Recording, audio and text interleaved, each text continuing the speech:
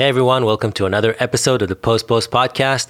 And if this is the first time you're listening to this podcast, first of all, hi, my name is David. I'm a filmmaker. And usually when I start the podcast, I say the Post Podcast, where I talk to creative minds about their inspiring professional journeys. But the reality is, as a filmmaker, the reason that I started this podcast in the first place was not just because I wanted to talk to people with inspiring professional journeys, but specifically filmmakers with some amazing breakout stories. So for instance, someone like Wes Ball, who directed a short film called Ruin, which inspired Hollywood and gave him the chance to direct his first feature, which was The Maze Runner. And then he ended up directing the whole Maze Runner trilogy. And he's a really kind of hot up-and-coming director now. And here we are, episode 24 of the Post Podcast. And I'm your host, David Guidali. And our guest today is someone who also had quite an incredible breakout story, RJ Collins. He, together with a bunch of friends, straight out of film school, directed a spec commercial for Tesla, which went viral after it was tweeted by Elon Musk himself, and turned the four of them and the company that they founded, Everdream, into a branded content powerhouse for a few years. But that was a while back, and since then, after directing numerous commercials, he went back to narrative storytelling, and he directed a series called Simi Valley for Black Pills, and he's now working on a new series called Black Friday. But the reason we recorded this episode is because he has a new Kickstarter campaign for a short film called Ready or Not.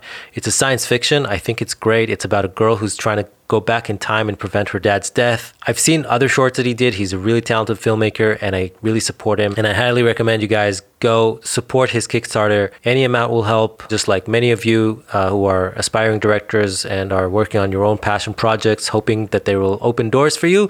And this is what I hope that this short film is going to do for him. So he can definitely use any help that you guys can give. He sure convinced me that he's a very talented filmmaker and has his heart in the right place. And that's it. Let's roll into the episode. And without further ado, I give you episode 24 of the Post Podcast.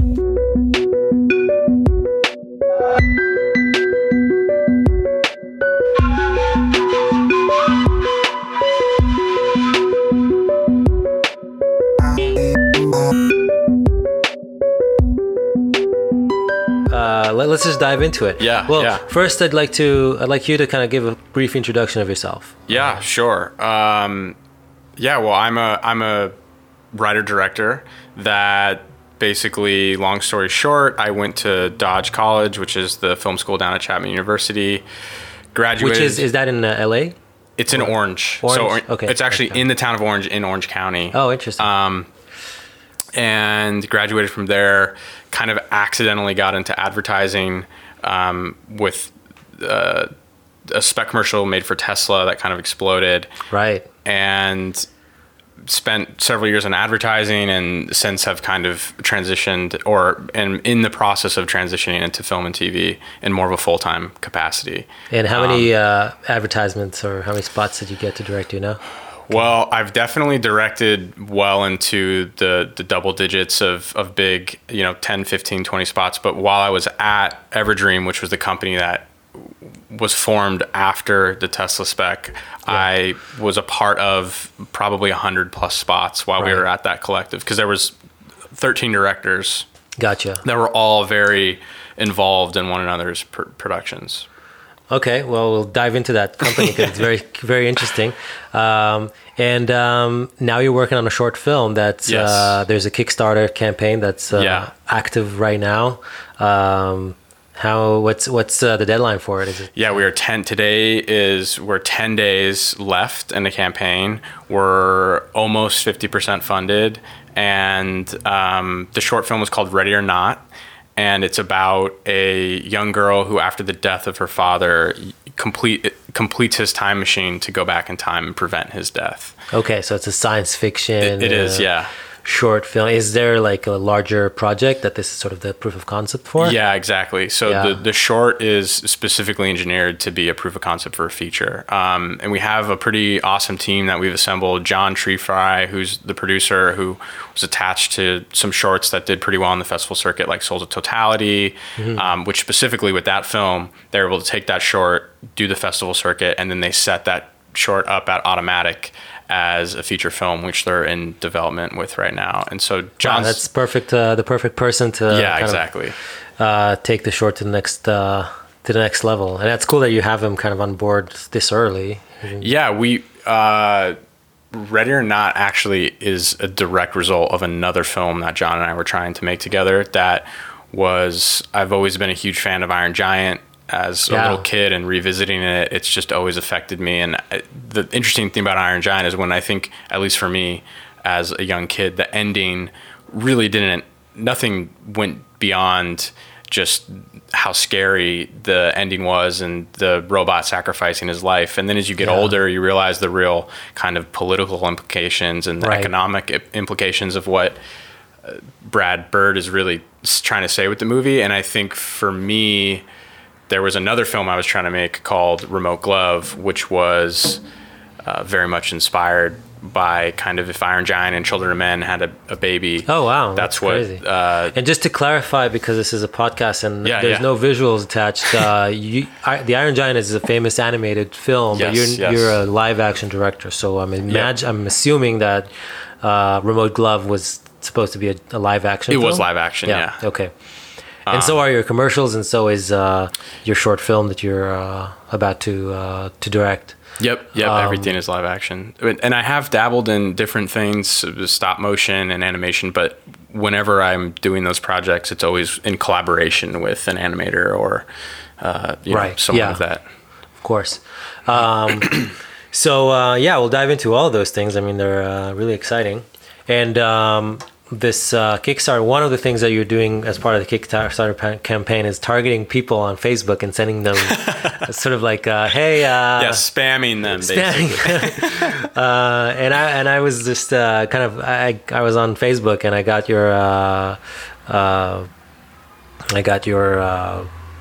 message about it, and my initial kind of almost gut reaction was I was just about to to not to block you, but just to sort of very politely not respond. There's no polite non-response, but basically kind of move on with my life. But something about the pitch just made me think, and I have my own short that is doing festivals now, which I spoke about before in this podcast, and, which we should talk about, by the way. With pleasure, we can talk about anything you want. Except for my short. No, we can talk about. And my I guess I was kind of thinking to myself, hey, someone that's trying to do the same thing that I'm just trying to do, and is trying to get my help in doing it, and like, why should I help someone who's basically not competing, but Sure. And I don't know, I was just like thinking to myself, let's answer the call, and I basically said, I just had a baby, and I'm probably not like going to be able to spend some, I can't really afford to spend any money, but I have a podcast, and let's see what you.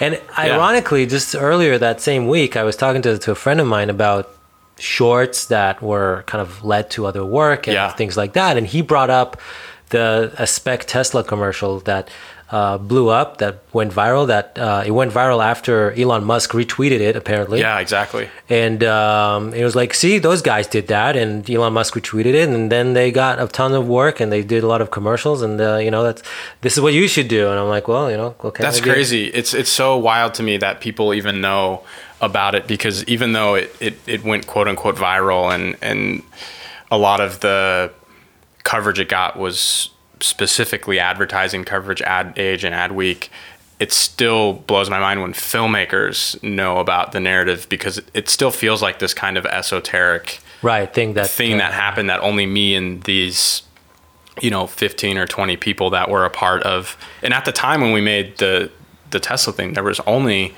4 directors at Everdream, which were all the original founders. Gotcha. And I don't know if now is a good time to dive into the... Yeah, for sure. Let me just close this door. Oh, yeah. I'll do like a quick... All right, we're back. So, let's dive into, how did you guys start Everdream, and... and how did that Tesla spec kind of came about? What's the story behind it? Yeah, for sure. So, the story is mainly that myself and 3 other directors graduated from Chapman, and 3 of us were living together at the time, and right after graduation, and we were all making our money through other hustles by not directing, like visual effects or shooting, and we were all just kind of frustrated. What were you doing? Like, what was your other hustle? Yeah, I was producing and I was assistant directing. Gotcha. And I was essentially just doing anything I could to make money and be as close to production as possible. How old were you? Like 22? I was straight out of college. Gotcha. I was 22. So I was and I was also PAing. So I was really lucky to get in with a group of PAs and did a string of big movies. I PA'd on The Hangover 3 and oh, nice. Wow. Oz the Great and Powerful, and there's one other movie I'm completely forgetting. But so while that was happening, me and these 3 other directors really just started to recognize that the music video stuff we were doing was barely even paying the bills, and we were putting in so many hours, and we needed to kind of start moving into a different place. And it didn't seem like television and film or anything that long form was even an option for us yet. So commercials, and this was in 2013. Right. The very end of 2012, beginning of 2013, when I'm sure people may or may not remember, but branded content was the thing. Yeah. Brands were just, unloading money and trying to figure out how to basically capture audiences digitally. Yeah. So YouTube and Facebook and all these places, and mainly too, the advertising agencies really were not that interested in putting a ton of their bandwidth behind digital ads because they were making all their money in broadcast still. Right, yeah. So you had like these kind of high quality ads, but very low budget that only make it to... Yeah, I remember that. So I think we really were just at the right place at the right time. And one of the directors, Joe Sill, who's super talented director and visual effects artist, and he kind of had this idea for, hey, we could make an ad for Tesla because there isn't even a real ad. Elon's very public as saying he's never going to do advertisements for Tesla. It sells itself. And the ad agency and the ad world in general is like vying to be a part of Tesla because it's such a sexy brand. Mm-hmm. So we found a friend up in the Bay, a friend's dad, who had a really nice house and owned a Tesla. And basically they invited us into their home for the day. From what I remember, they weren't even there. They just said, use the garage and whatever. And we took a young actor at the time named Mace Cornell, who's actually a pretty big actor now on that Ricky Dicky Dawn, and I don't know the name of the show, but the Nickelodeon show. So we all went up there, a group of us, and we just shot the commercial. And how did you guys come up with the idea? So for people who haven't seen it, it's about a kid who gets kind of this crazy dreamlike inspiration. He sits in a Tesla and he imagines himself kind of traveling the universe in a way, and then his dad suddenly shows up, and we think it's like the end of the imagination or the end of playtime, but then his dad kind of that's his real dad too, which is really funny. His dad sort of joins him in a way, or kind of embraces the fantasy of that he's been living through, right? Totally. Yeah, I have to give credit where credit's due, which is really Joe, and there was another director involved named Andreas Atai. They came up with the narrative, and the collective really didn't get involved until we were actually heading into production. Oh, cool.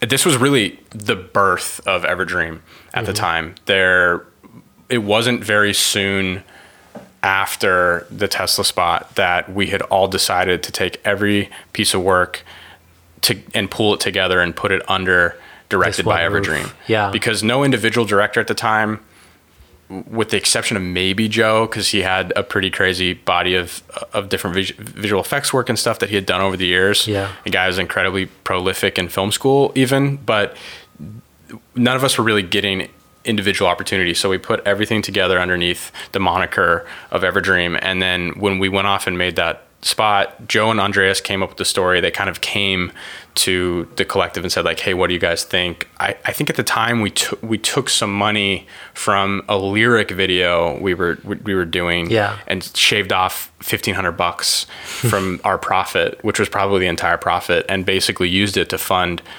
the spot. And we went up to the Bay and we shot it, and we came down, and just was really a grind in the edit to get it down to 60 seconds. But we wanted to make it seem like a real spot, just a clean 60, and it put the Tesla logo at the end and make it seem like a real spot. But our goal was, at the time, our thinking behind it was, hey, we can basically take this around town and just get some brands to give us at least $5-10 grand to do a commercial. We never had any idea of the kind of explosion that it would become. And one of the directors knew a low-level employee at Tesla and basically just emailed it to them and said, hey, like, it'd be really cool if you could show this around to your company.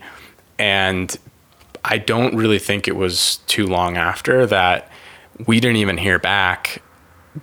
We just saw Elon tweet out the tweet and basically found, I don't even know if he found us on Twitter at the time, or maybe he did, but he just tweeted out something along the lines of, hey, still never going to do an ad for Tesla, but if I did, this is what it would be. Wow. And that kind of is a pretty insane endorsement. Like, I can't imagine a better way for that to go. And as a result of him doing that, the ad world kind of was just lit on fire. So we became these very polarizing kids of the moment, where half the ad world was really upset with us because they were like, the whole headline was, kids create Tesla commercial for $1,500 and get attention of ad world. And so there was this whole portion of the advertising community saying, these kids are going to ruin the industry. There's no way anyone can make a living making doing ads for $1,500. Yeah, and we were like, guys, we literally, our kids, there were hard costs that we waived to do this, just launch it. We're just trying to get attention. But then there was this other half of the community, which, to kind of circle back what we were talking about earlier, where all of a sudden these brands who didn't really have a lot of money to spend on digital advertising and also really didn't care that much about it. I think they cared, but really, the thing that was happening is brands were coming down on their agencies saying, the footprint of digital is growing. You guys need to come up with more solutions for us content-wise. And the agencies were saying, shit, we are making all of our money from our broadcast campaigns. What's our solution for digital? And so we became, the one really smart thing we did, I think, was when Tesla exploded, we got millions of phone calls and meetings. And Troy Carter, who at the time was Lady Gaga's manager and a manager of many other people, and also a big venture capitalist. A lot of people came in and said, hey, we want to buy your company, or we want to do this, because we quickly put Everdream in front of the Tesla spot and said, this was produced by our company. How did you manage to do that? Like, what? Because usually when people, I mean, I've been in a similar spot with like different work, and it's always like, if it's it's a short film that I had kind of put up front, and people are always like, who directed it, right? But I imagine with the commercials, the same thing. Like, they probably were like, who directed it? Did you kind of consciously were like, well, nobody, it's a Everdream commercial produced by it. Totally. And Everdream is like the sort of entity that you should be crediting and promoting. We just completely, whether it was the right thing to do or the smartest thing to do at the time, we just completely controlled the narrative, and we didn't know what we were doing. We Googled how to put out a press release. We put together essentially quotes of ourselves, which was hilarious. But we basically did, Ad Age or Adweek, or one of the really big outlets, called us and they asked us 5 or 6 questions, and we were very careful about how we said, look, we are a collective. We did this underneath Everdream, and Everdream is also our company. And so we pretty strategically made it seem like we were this huge, this very professional company of young filmmakers. And I think the narrative got out there into the industry that there was this kind of young, hip, branded content entity with a whole bunch of directors that were behind a curtain that were going to be able to deliver across any genre and any format. Because the other thing we did right before the Tesla thing came out is we took all of our work, music videos, thesis films, and cut together a really slick 60-second reel that made it look like we had been a part of multi-million-dollar commercials. There was like a cool hummingbird shot of one of the directors' thesis, like a visual effects shot. And that shot isolated in a reel made it seem like it was from a massive project. And so we really created, and the truth was, we knew we could deliver well beyond what many people were getting paid way more money than we were to do. We just basically put that reel, the Everdream reel, put up a website, and the Tesla commercial. Tesla was kind of the gasoline for the fire. Yeah. Because there was 4 of us at the time. And then when Troy got involved, he was the only person that said, look, I don't want to change anything about what you guys are doing. To be honest, I don't even want to get that involved because I don't want to mess up whatever magic you guys are, whatever's happening. I just want to open up my Rolodex to you. I want to own a portion of the company. I want to come in as a partner. Yeah. And that's really what he did. He basically said, what brands do you want to do stuff for? And then 2 days later, we'd be on a plane meeting with the CMO of that brand. Wow. And because Troy was making those intros and saying, hey, so-and-so, like, this is a new company I'm a part of. They did this commercial and they're doing all this other stuff. It was really a very surreal time. That sounds like a magical kind of the genie in a bottle suddenly shows up and is like, just tell me who you want to work with, and I'll get you in the room with them. It definitely was. But it sounds like you guys have sort of had a strategy going into it. Did you have the website and that reel cut before you went out with the commercial, or did you kind of think about it, scramble to put it together once you saw the reaction? Well, I think that we had everything done before the commercial went out. And I think before the commercial went out, we were really trying to start a production company. And that was all it was really. It was like, hey, if we can run these music video and commercial productions through the company, we can control the budgets and then use the profit to pay ourselves, basically. Right. And as a collective, the idea was that there would be some democratization of just basically we wanted to take care of the small group of creatives, and we were getting hired to do all these small contract jobs, and we were well aware of the fact that I was making $600, $700 and the production company was making $5,000, $6,000, $7,000 or whatever it was off the top. We were like, wait a second, why can't we just have an entity like that and then pay the collective? So I think when the Tesla thing went as big as it did, the website and everything we weren't some mad geniuses. We were just kids trying to start a production company, and everything just kind of magically aligned at the right time. That sounds amazing. And I'm just curious, like, when I know you said kind of like the immediate goal that kind of set you off in that path was you were tired of making music videos that don't pay you anything. You were tired of doing these small roles in big productions that, you wanted to be in charge of the production, of the creative, and be on the top of the food chain as much as you can, obviously, in that branding and, commercial sort of hierarchy tree. Was there would you say there was underneath your Everdream sort of brand some kind of creative edge that you were trying to achieve, or was it just you guys wanting to do to be paid to direct things that for the time being are in the scope that you can still you can chew on? That's a super good question, because I think I'm missing explaining a very vital part of why Everdream started, which was before Tesla was even created. The 4 directors, myself and the other 3 directors, basically got together and came up with a very specific way in which we would collaborate, which was the typical model is, you get a brief for a music video or a commercial or whatever it is. It comes in straight to that director. That director works on their pitch or the perspective on how they would bring it to life, and then sends it back to whoever the client. The client is, basically. Yeah. And what we decided we were going to do with Everdream was, even if 2 or 3 or all 4 of us at the time were pitching on the same project against one another, by removing our individual names, by the credit being directed by Everdream, what that meant is my name was on your project that you're pitching as much as your name is on mine. Yeah. And so we all were incredibly forthright with our best ideas. And often what would happen is 3 or 4 of us would pitch. We were literally competing against one another for any job we were pitching against. But because our individual names weren't on it, I think it was the right amount of straight out of film school, naivete, ambition that allowed us to all sit at a table eye to eye. And often what would happen is somebody else's idea other than yours, you would get more excited about, and you would end up giving them better ideas for their idea than your own. Right. And it was just this beautiful thing that I don't think exists often in especially Hollywood, but just in creative environments, you know, right.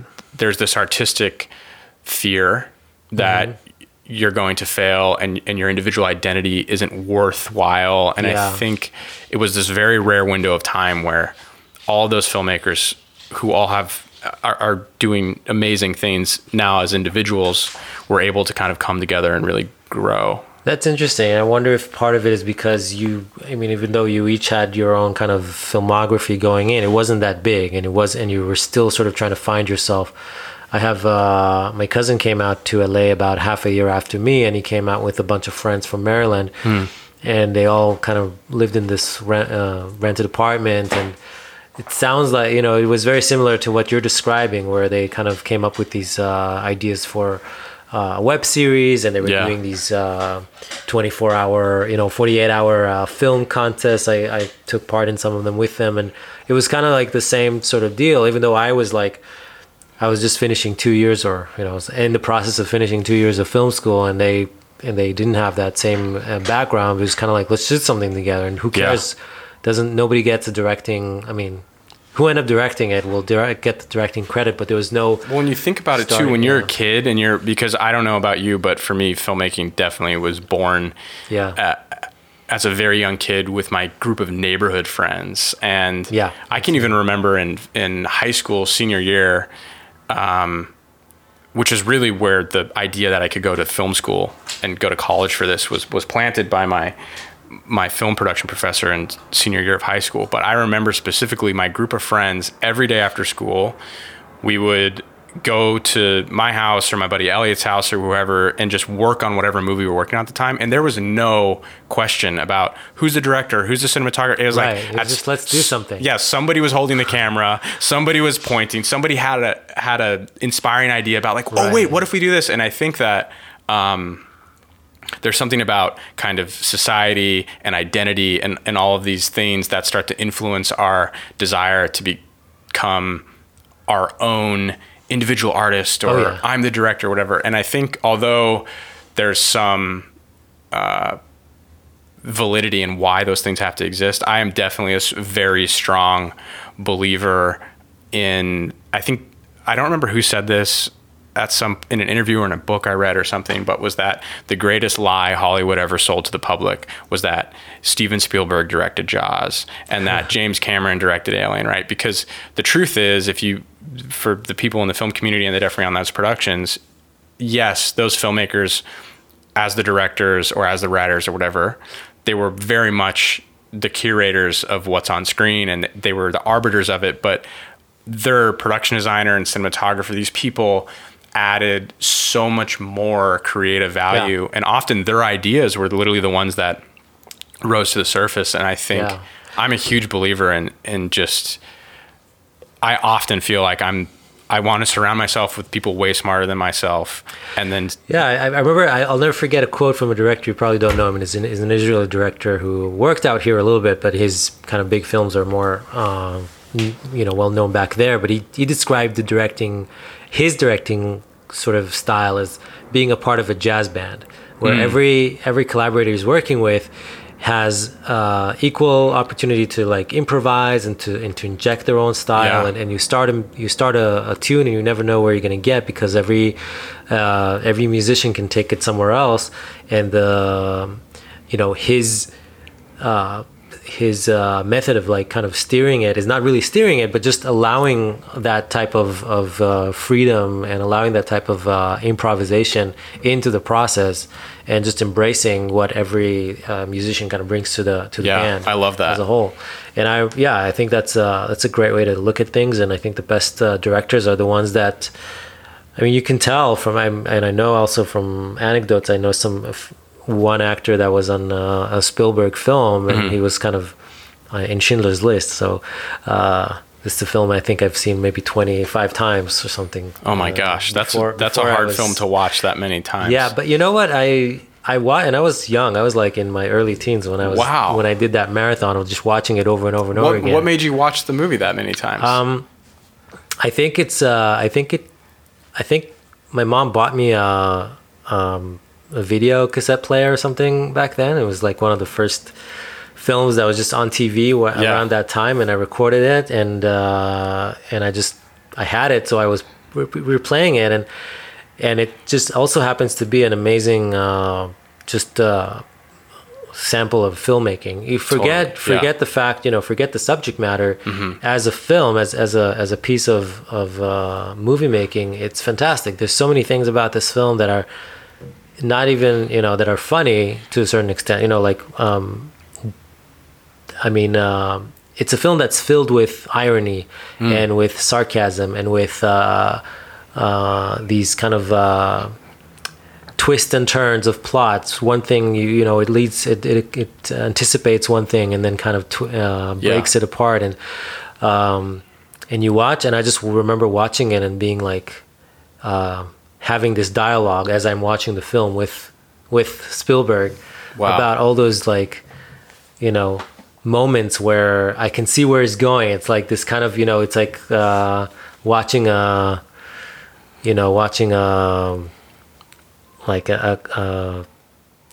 magician sort of set up a magic trick and be like, you're trying to find and when you watch close enough, you start noticing, when does he pull the rug under the floor, under you and stuff, and you watch enough and you start appreciating, and you get this kind of satisfaction of like, oh, I got it. I realized what he did here. I can That's see so where cool that you had that experience at such a young age. Yeah. I mean, that was probably one of the only films that I've seen in that way back to back. It was kind of like an intense sort of maybe a week or something like that, or a few days that I just did almost nothing but just kind of watch it to the end, replay it back to the beginning, and watch it again. But I remember talking to my friend years after that. I didn't know him obviously back then when I was 13 or 14 or whatever, but years after that I spoke to this guy who was in this film, and he was and because I've seen it so many times, I knew exactly who he played, and I remember exactly the scene, and I even remembered like the line word by word, and I was like, and I said, I loved that scene, and what you did there was so funny. There's a scene where Schindler walks into a church, and he's talking to these people who apparently are Jewish, and like they figured the best place to do business and the place where nobody suspects to find Jews is in the church.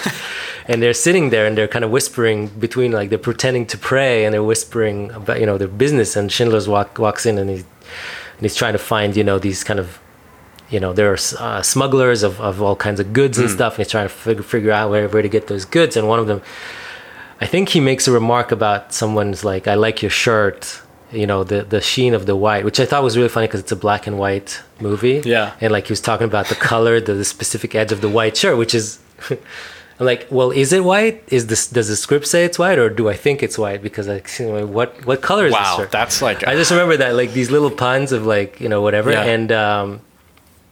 And this guy who's basically becomes a dialogue between Schindler's and another guy.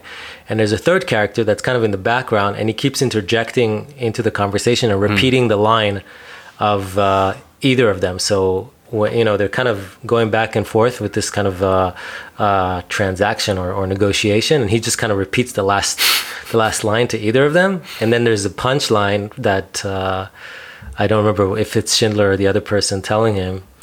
Schindler is telling this guy, "Now it's your problem," or something like that, kind of, and he like repeats that line or does like this kind of this kind of thing that he does with repeating the line, and kind of he basically wraps up the scene with like a repeat of the punch, which I thought was. It's incredible because it's a kind of a comedic kind of beat at the end of a very kind of banal scene, two people just having an exchange. And I remember talking to him about this scene. He was like, it was completely improvised. Like his role of like repeating those lines was something that he was just sitting with Liam Neeson and the other character as they were rehearsing the scene, and he just heard it so many times and he got bored that he started to like kind of repeat the scene, trying to throw them off. And Spielberg just liked it. And Spielberg, it was like at some point Spielberg was walking by as they were rehearsing, like, "Hey, come here, check this out," and they were like running it. and he was kind of interjecting, and Spielberg just was like, yeah, let's do it, let's keep it in the film. And that's how that that moment happened, you know. So well, that makes me think about even because I'm also a massive Spielberg fan, and especially as a young filmmaker growing up, I think his films, you watch his movies and are affected by his movies, but then they're also amazing teachers. Oh yeah. Like going back to watch his movies, I learned so much about, just dramatic irony and all these things you learn in film school, but then those are the movies that you can really pick it out with. And I remember the story about Saving Private Ryan, where there's that amazing scene where they're all just walking, all the soldiers are just walking up that hill and they're just having that conversation. And it's where you really learn about their backstories and the relationships. And that wasn't a scene that was in the movie at the time. They were just shooting, and I think Vin Diesel and I can't remember who else were doing that for themselves as actors to just have backstory. And they were just walking up and down this hill in the middle of a shoot day while, they're probably setting up a shot or something. And Spielberg saw them doing it, and he was like, what are you guys doing? And they're like, oh, nothing. They were almost ashamed to tell him. And he's like, no, what? I heard what you guys were talking about. It seemed interesting. And they're like, oh, well, we've made up our own backstories and we were sharing them with each other. And he's like, oh, really? Okay, wait, can you do it again? And he stood at the top of the hill, and he grabbed the writer over and said, hey, watch this. Watched the scene, and he said, okay, I want you to write me a scene with the whole battalion or the whole group of soldiers where they do that. And they literally wrote that 8-page scene or whatever. It's a super long scene. Wow, and then crazy. Just added it to the end of the shooting schedule. And those are the moments where I think, to piggyback on top of the jazz comment you were referencing about the other director, I think that's really what Spielberg's doing, right? He's really seen an amazing solo by another instrument or somebody adding something to the song and saying, well, wait a second, we need to incorporate that into this movie, because I think it takes a level of kind of confidence to be able to be aware of those things and ride with them. And I think that, I remember having this issue with like over preparing to certain things. Like I at some point reached a place where I was so I guess I was very kind of anxious towards a certain shoot, and I got so so immersed in trying to be prepared to the point where it's like even if I was sick that day, I would send my crew, they would still be able to shoot it the way I wanted it, because it was like so perfectly planned with storyboards and everything. And I remember like being almost getting a panic attack that night, because I was like, I'm realizing it'll never, I'm not, I just, there was like these little small things that were just not perfectly thought through. And I was like, oh my God, I'm not gonna be able to do this tomorrow and stuff. And then, the day came and the actors were late, and, the realities of the day just started unfolding, and they come, and, everybody's like just telling the story of how they woke up in the morning and like got into the car. And you're like, guys, we need to be shooting this now. And I'm like, but that in a way that kind of released the pressure off my back, because like, it's just a normal day in their lives, and we're going to have fun. We're going to shoot it. And, even if we start 2 hours late, I'm sure we'll be able to, in a way, being on set, released all the tension that kind of was building up the days before, because I don't know why. It's just maybe one day I'll go back and kind of try to reflect on it more and try to figure out. But in a way, for some reason, the days before were filled with speculation and uncertainties and what's gonna what can break and stuff. And things broke. It's not like you came to the day and everything was ready. There's things that didn't that weren't there, that were supposed to be there. And we just improvised and, figured what we can do. But you're finally dealing in tangibles, because you're actually there and you're reacting to something that's literally going to be caught on film. But one of the discoveries I've made, and I've learned now that I look at this film, like, oh my God, I made so many mistakes that I didn't even realize that I was making as I was making the film. Like, to me, it was like just the tension was to get it done right, quote unquote, right being what my vision for it was back then. And in retrospect, all that energy that I was kind of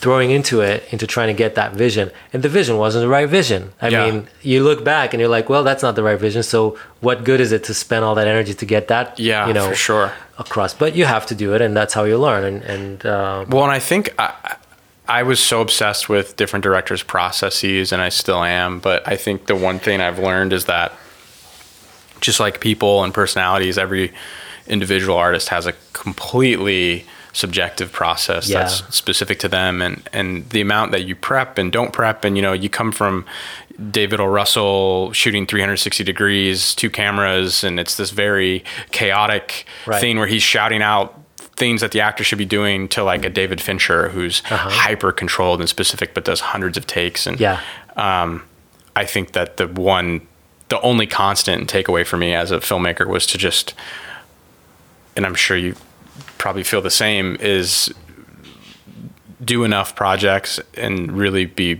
very self-aware and honest with yourself about what works for you and doesn't work for you. And I think every project is also different because you're dealing with different people. Yeah. So you're dealing with different crew and actors, and they need different things. And, Ed Zwick, the famous filmmaker, when I was at Chapman, they used to have these rotunda dinners. I actually just wrote a blog post about this for Dodge, the film school. Okay. That comes out next week. But because it's one of the most profound experiences I had at Chapman. Ed Zwick came in and sat down, and not only did he say all these really crazy things about like, guys, leave this dinner and drop out of film school, take half your tuition and go travel the world and get your heart broken and fuck up your life because you don't even know what you're trying to say yet as filmmakers. I guarantee you at 20, 21, you have no clue what you're trying to say. And of course I didn't do that. But the other thing he said in that dinner, which blew my mind, and of course we're in there with all these faculty members who are just like, oh my gosh, is he really telling these kids these things? Leave school. Yeah, like Ed's relaxed, but I thought it was incredible. But he basically said, look, here's how you need to think about directing actors.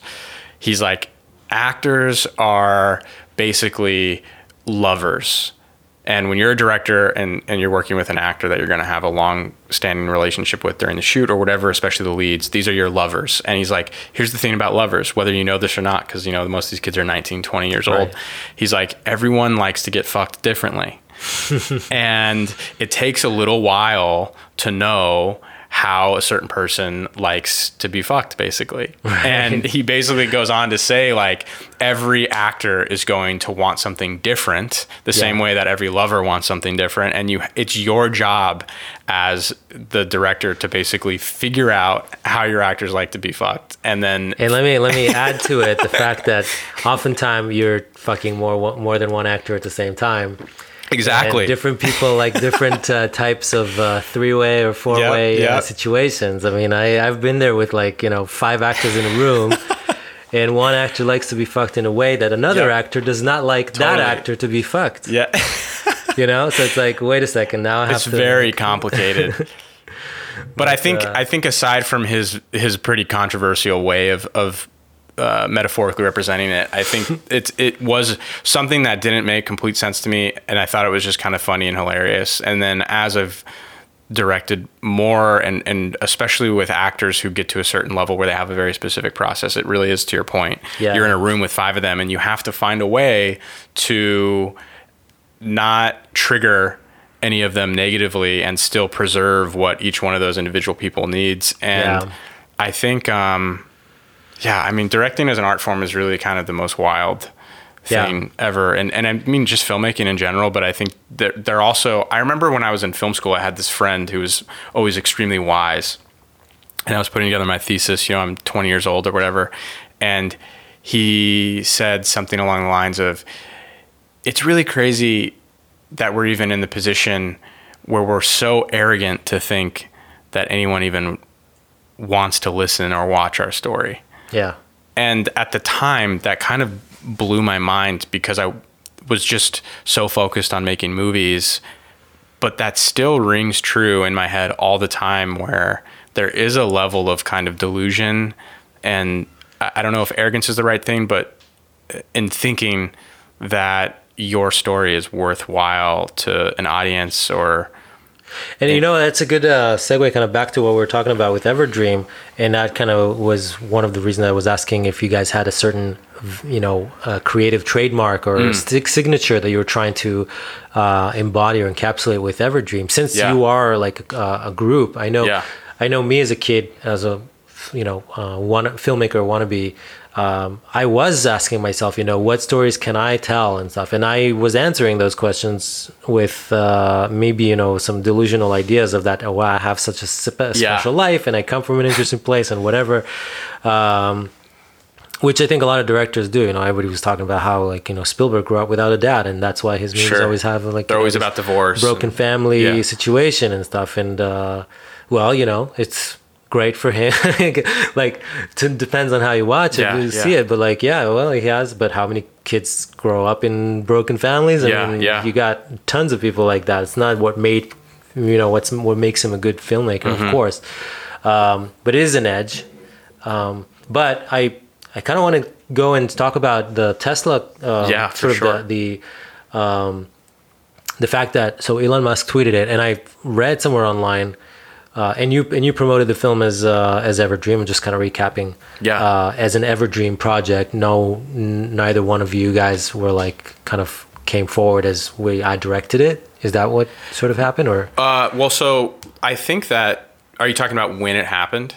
When it happened, yeah. Yeah, when it was actually a little bit problematic, to be honest, because I think Joe Sill, who directed the piece, and in any of these Everdream productions, there was always one or two or three directors who were really at the helm, and then the collective was very much there to support in the development and principal photography and post. And it was kind of this amalgamation of just different people hopping on different projects at different times. And once we got to the point where we were doing multiple productions, it was always just kind of a revolving door. But at the time when the Tesla spot happened, it was directed by Everdream. There was no director credited. But then what ended up happening is, of course, the press doesn't like not crediting people. They want to have some name to pin on it. And so myself, and because I was the CEO of the company or whatever, I was also kind of the forward-facing individual of this creative collective. I got credited in a lot of the press and stuff. Right. So I did see that, I think. And yeah, and I think what they were trying to do was, it was this complicated line where certain people were getting credited as these kids who graduated from film school, went off and made this.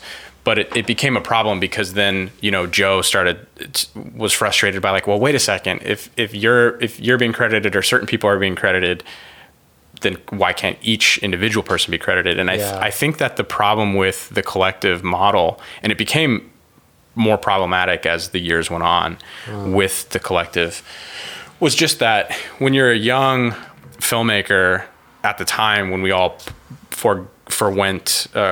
we chose to forego crediting our individual names, we were at a place where we were just vying for creative survival. If we could get paid to be filmmakers, that was the dream. But then once you actually arrive at that place where, oh my gosh, we're actually making commercials, and there's also other opportunities that are presenting themselves, and we're actually making our living as directors and writers and whatever, then all of a sudden I think there were certain people in the collective that really wanted to define their individual identity. And each individual person was kind of starting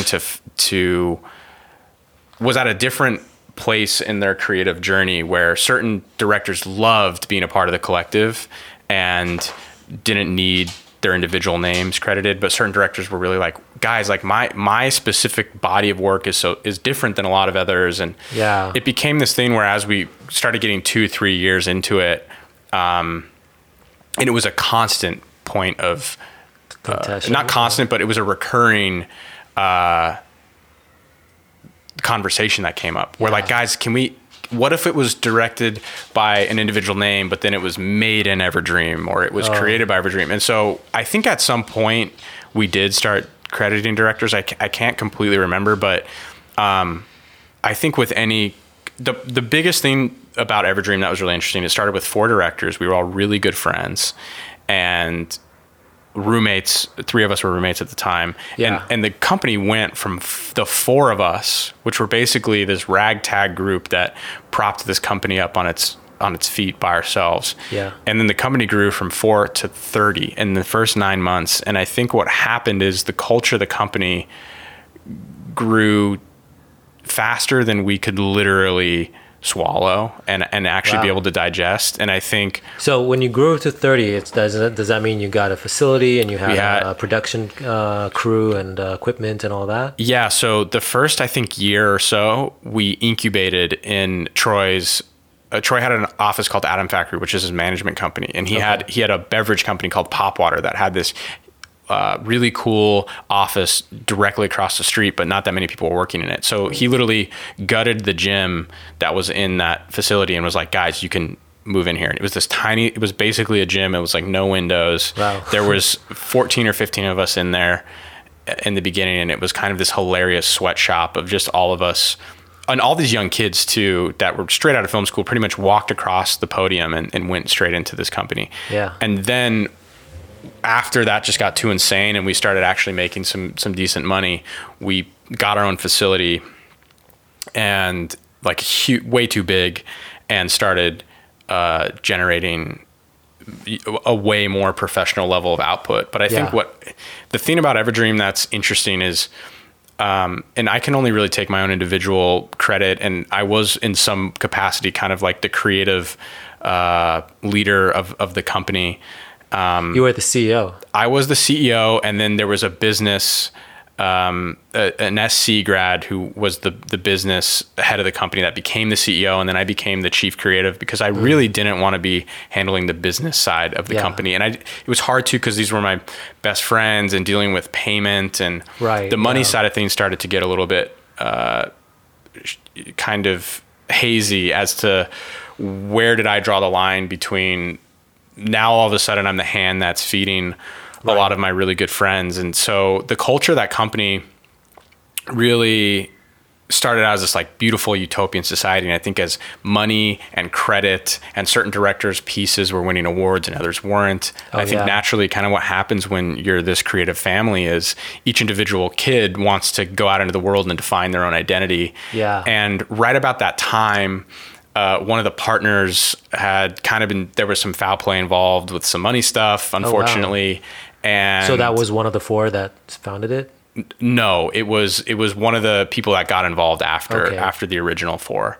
Thank God. But I'm just trying to dig. Yeah. You're like, who was it? I mean, if you did enough research, you could figure it out. But but essentially that kind of hiccup in the culture of the company, any other experienced business person or whatever would have just rode that out and continued the company. But we essentially closed up shop. And then the head of production at Everdream was like, look, I want to start my own commercial company. It's going to be a traditional commercial company.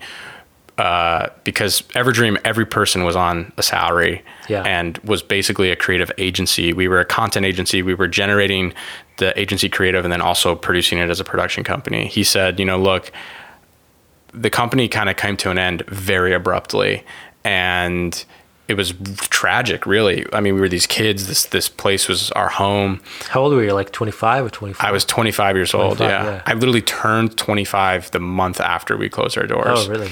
And it was like abruptly, like you just were, and it was basically without getting too much into it from like a legal liability perspective or whatever, the real issue with the company was cash flow. Yeah. It was just that the business side of the company hadn't been completely forthright with the amount of money we had in the bank versus the amount of money that was coming in. Oh, I see. So there in California, legally, if you don't have enough money in the bank to pay your employees for like 3 or 4 weeks out, you have to technically fire everybody with enough runway to pay them X amount of weeks of severance. Yeah. So my accountant came to me and said, hey, there's a huge issue with these books. I need you to look at this. And then basically advised me like close shop. To kind of quote unquote close shop. But at the time there was a very easy solution to it all. Yeah. But the culture of the company and people wanting their own identities and stuff, it was just a really weird time. And so when that hiccup happened, it kind of was just like people were, and the truth of the matter was we got into this with a lot of creative drive and passion. And at the end of it, we were doing these giant commercial campaigns that weren't necessarily creatively fulfilling. Yeah. And so I think people, at least for myself, I was just trying to keep the company alive, but I think a lot of the individual creatives that were there were just kind of disillusioned with like, shit, like how did we start from such a perfect utopian place and get to this place where the money is the issue and certain people are getting more credit than others. And I think that we were all kind of growing up way faster than we should have been. And also, it takes most people 5, 6, 7, 8 years to even reach the point where they're at that point in their careers, let alone be learning how to navigate friendships and, responsibilities and stuff. So anyways, long story short, that ended up getting to the point to where that company spun into this other company called Whitelist, which is still a company and it's booming. And a lot of those directors are just doing amazing work there. And in 2016, I basically, when I was running Everdream for 3 years, the whole goal was to direct.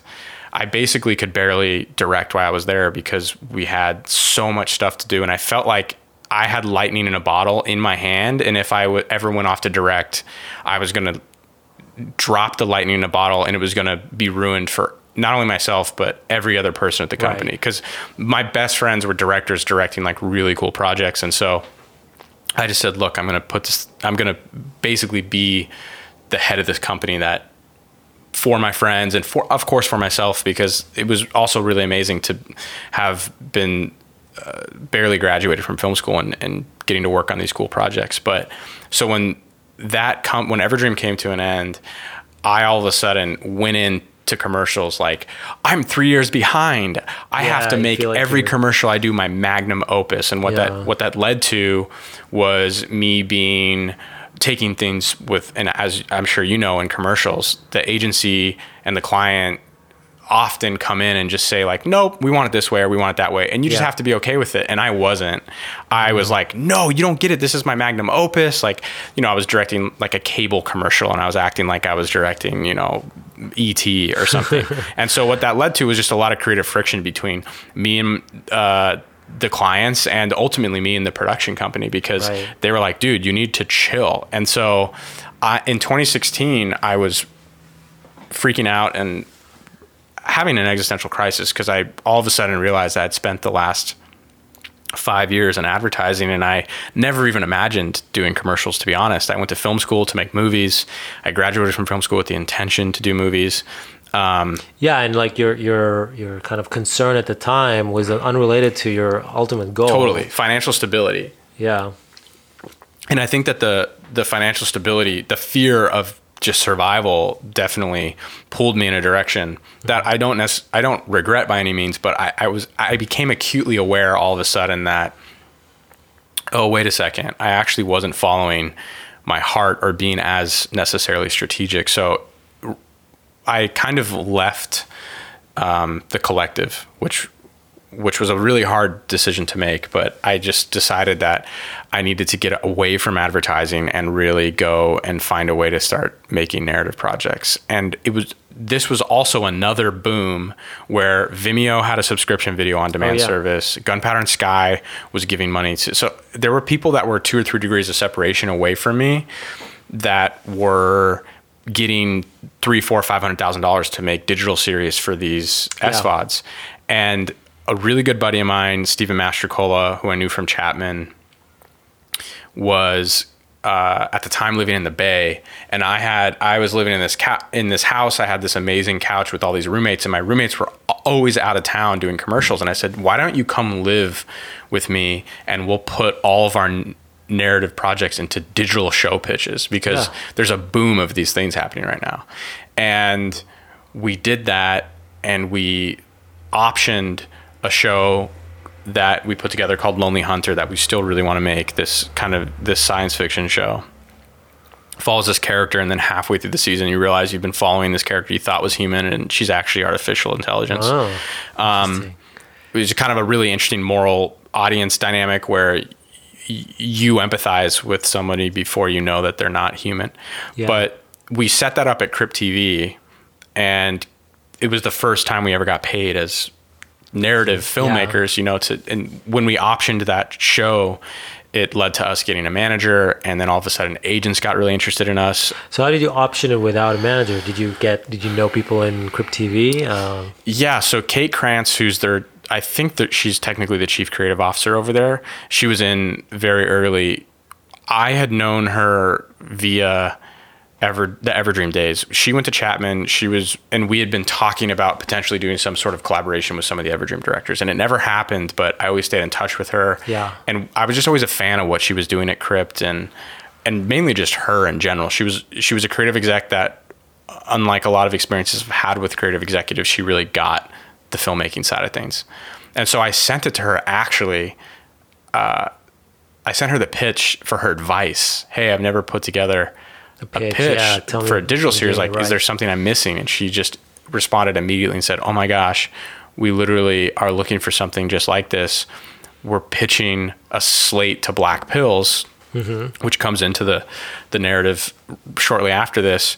Could we option this from you for 6 months or 3 months or whatever, because our pitch is in a week, and we'd love to present this as one of our projects. I think that's a great takeaway, that, oftentimes people are like, oh, I feel so like weird contacting people and being like, hey, I got this thing for you. Are you looking for pitches and stuff? And I'm like, just ask for advice.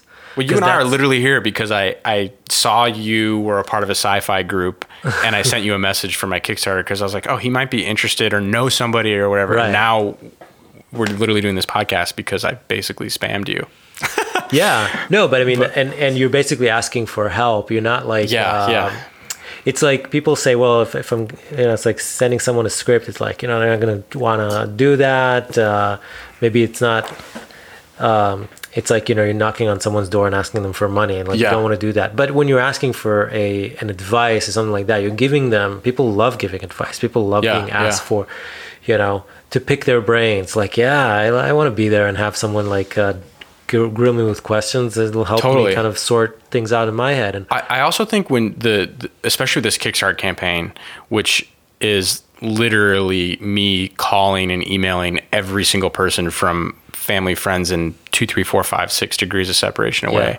I think the most important thing is just asking people for whatever it is you need, but without expectation. Yeah. Because they're, at any given moment, it's somebody's complete right to just not be in a position to give you their time or give you their whatever. But I think you're 100% right. People really want to help. Mm-hmm. I had a mentor during the Everdream days that taught me something that I still think about often. And I'm not sure if it's entirely the right way to approach it, but it's influenced a lot of the way I email people and a lot of the way that I reach out to people I don't have a relationship with when I'm asking them for something. He always said, people really, really, really want to help. It's within them, unless they're just some sort of sociopath or something. But the majority of people want to say yes. So the thing you have to do is you have to, he called it the big ask. Yeah.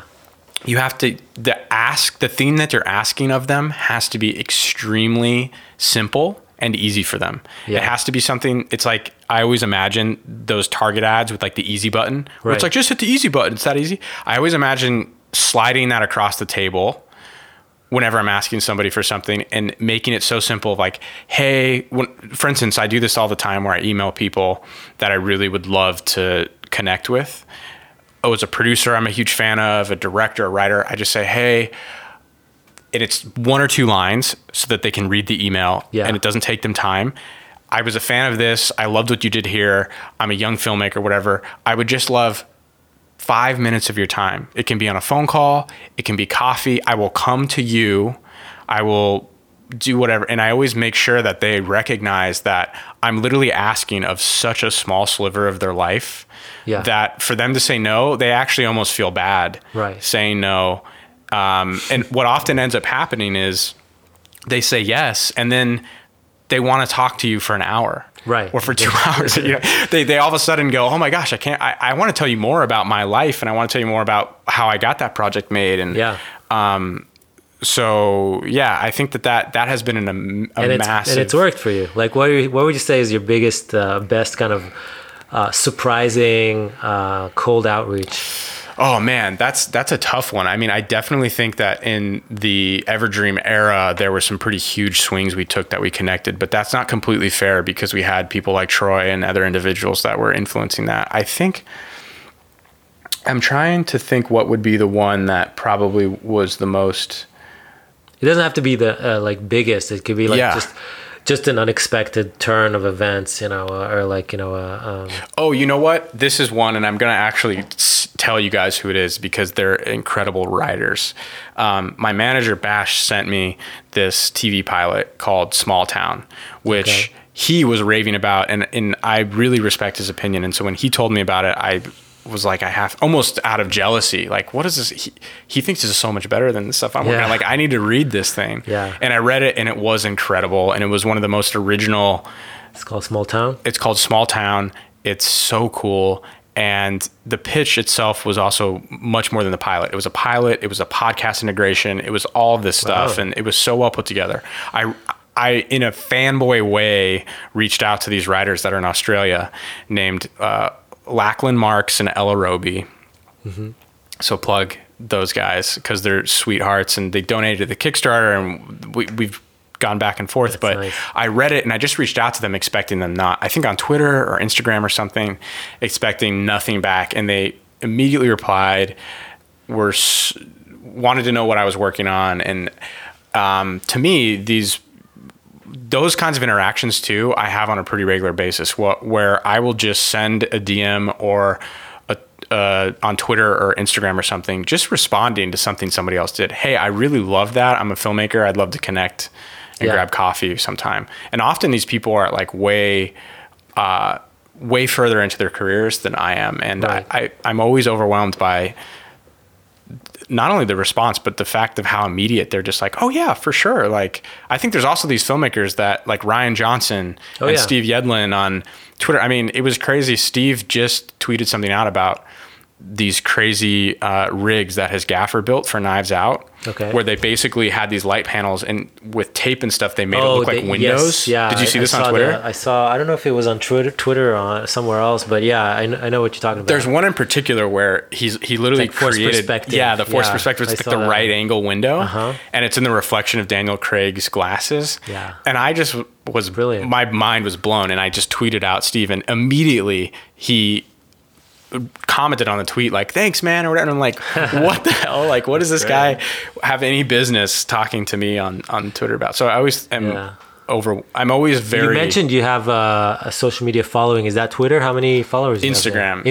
Okay. Yeah. It's always hard because it kind of fluctuates just based on my activity, but especially because of this Kickstarter campaign, I'm almost at 12,000 followers. And but I think the majority of that came in the era when we were doing tons of Everdream commercials, and we kind of became, because the sad thing about Everdream was right when it came to an end, we were actually in the midst of creating a young filmmaker program that was going to be through USC, Chapman, and eventually LMU, and we were going to expand it. Wow. But it was going to be this whole course where you took a class, it was going to be sponsored by a real brand, and then you were going to create a real commercial, and they were going to teach you how to put together a pitch, deal with an agency, deal with a client, shoot. It was going to be like an amazing course, because when I graduated from Chapman, the thing that I thought was a huge oversight on the curriculum was like, guys, you're teaching kids how to make narrative. First of all, you're teaching kids how to make short films when they're going to go make features or TV. Yeah. And then they're also all going to graduate, and 90% of these kids are going to be paying their bills for the next 3 to 5 years, making music videos and commercials, but there's nothing that teaches them about how to format a treatment for a music video or a commercial. So we were developing that curriculum. So anyways, I think a lot of the social media following came from me kind of being this spokesperson for young filmmakers finding a way to break into commercials. And because of the Tesla spot and just what that represented to young people at the time, like, wow, these kids did it, and so can we, which was a really cool kind of component to it. So basically you built the target audience for this podcast 10 years ago or whatever. I think what's interesting though is it's still pretty mind-blowing that it's 2019. The Tesla ad, I think, came out in 2013. Yeah. So 6 years ago, and it's still the thing that often most people are asking. I mean, not always. Like, because for instance, when I don't know if I'm taking up too much of your time, but no, it's we're good. The thing that's really kind of mind blowing to me is that kind of occurrence, that chain of events where we made the ad and Elon tweeted it out. That's such a rare occurrence, but there have definitely been things that have happened that have been equally as insane. Even, for instance, Lonely Hunter, which got optioned by Crypt TV, that leading to us selling the Black Pill show, Simi Valley. All of those things were very serendipitous occurrences. For instance, to talk about Simi Valley for a second, which was probably the biggest thing I've made to date. In terms of a narrative like series. Yeah. And that literally happened because our manager, Steven, and I got signed by the same manager, Bash, and at the time, Adam Engelhard. We were repped by both of them.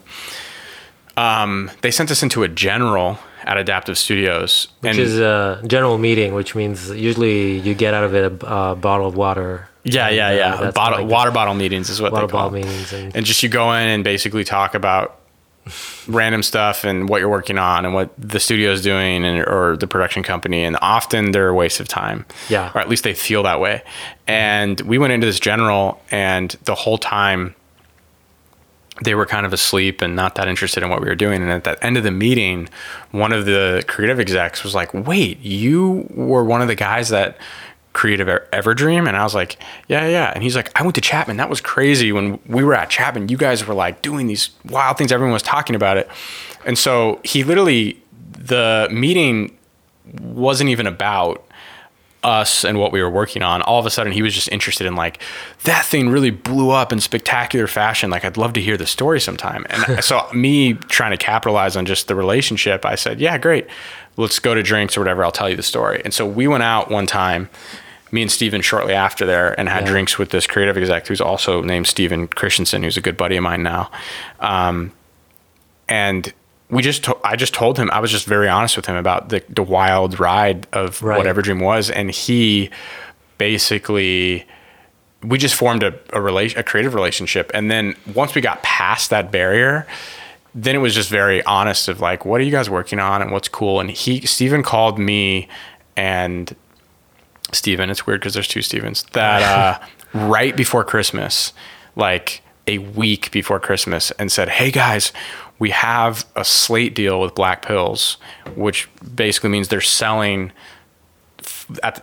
6 shows to Black Pills. Oh, wow. But the thing that was a contingency is they only got the budget for each individual show if they were able to get 6 ideas greenlit before Christmas. And so they had 4 sold through, and they had 2 slots, and they had completely tapped their IP. Wow. They're like, "We're out of concepts, and we're literally banging the phones asking every creative if they have something they haven't shown us yet, because if we don't sell 2 shows in basically a week, the whole deal falls apart." Oh, wow. It's an interesting deal. Well, yeah, and I think often these are kind of this is the time to strike as a young, unproven creative, is when they'll take a risk on it. Exactly. On whatever comes their way, yeah. Well, and so Steven was literally in Boston, and him and I remotely put together, we took 4 or 5 things that we had and put them into pitches, and Simi Valley was one of them, which was something we were talking about making as a really low budget feature. Right. And Simi Valley is where I grew up. Basically, the crux of it is that while I was living in Simi Valley in high school, there was a ton of crime and kind of this underworld of petty theft and stuff that was happening. That was when I would tell people those stories about what happened, about like retail theft and different stuff, people's minds were really blown. So Steven and I were like, well, we should turn that into a narrative, because it's clearly something people who were in high school always knew about someone who was getting into that. And so we turned that into a show and sold the idea through, and they called us literally the day, I think it might have even been Christmas Eve or the day before Christmas Eve, and said, "Hey, like, they bought the show, like, we're going to be making Simi Valley next year." And then we spent all of 2017 making So did you direct it? Show. I did. I co-created it with Steven. Steven wrote the entire season, which was 6 episodes, 6 10-minute episodes. So it was 60 minutes. And 60 then minutes. So I directed the entire people who don't know Black Pills, because a lot of people don't know Black Pills. That's part of the tragedy. It was a really cool endeavor, right? It was like a company that basically wanted to do Netflix for the smartphone, essentially, right? So content that was there specific. It was basically made like any film, only chapters. Well, the episodes were shorter. Their whole business model is basically what Jeffrey Katzenberg is doing with Quick Bites, Quibi. Quibi, yeah. So that's what Quibi is. Quibi stands for Quick Bites, yeah. And the whole business model is basically predicated on people are always going to watch 30-minute and 60-minute pieces of content at their TV, at their home theater, whatever, but they're also watching 5-minute, 10-minute videos on their phone during the subway ride or in the office or whatever. And so they were trying to say, like, we're going to fill the gap of premium content for Quick Bites, which is Quibi's version. But that's what Black Pills was trying to do at the time too. We're going to make sure that there's absolutely no interaction between people when they're out there. But back to, I think I want to talk about the short. Ready or Not. Yes. And about other shorts that you've done in the course of the last year. If people, they're going to go to the website, to your website and check it out. I'll definitely link to it in this episode's page.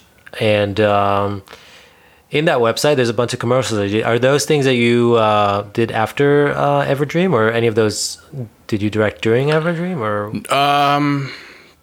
That's a good question. I'm trying to think about what's on my website. There's definitely the Microsoft commercial was something I directed at Everdream. And so me and one other director co-directed that, but it was produced basically by the collective. And to be honest, I really didn't direct very many things while I was at Everdream because I was running the company, which was part of the problem. And since then, so pretty much everything else, like the Dodge College spot, which probably is my favorite thing I've done, and it's one of the smallest commercial. I mean, we did that commercial for like very little money.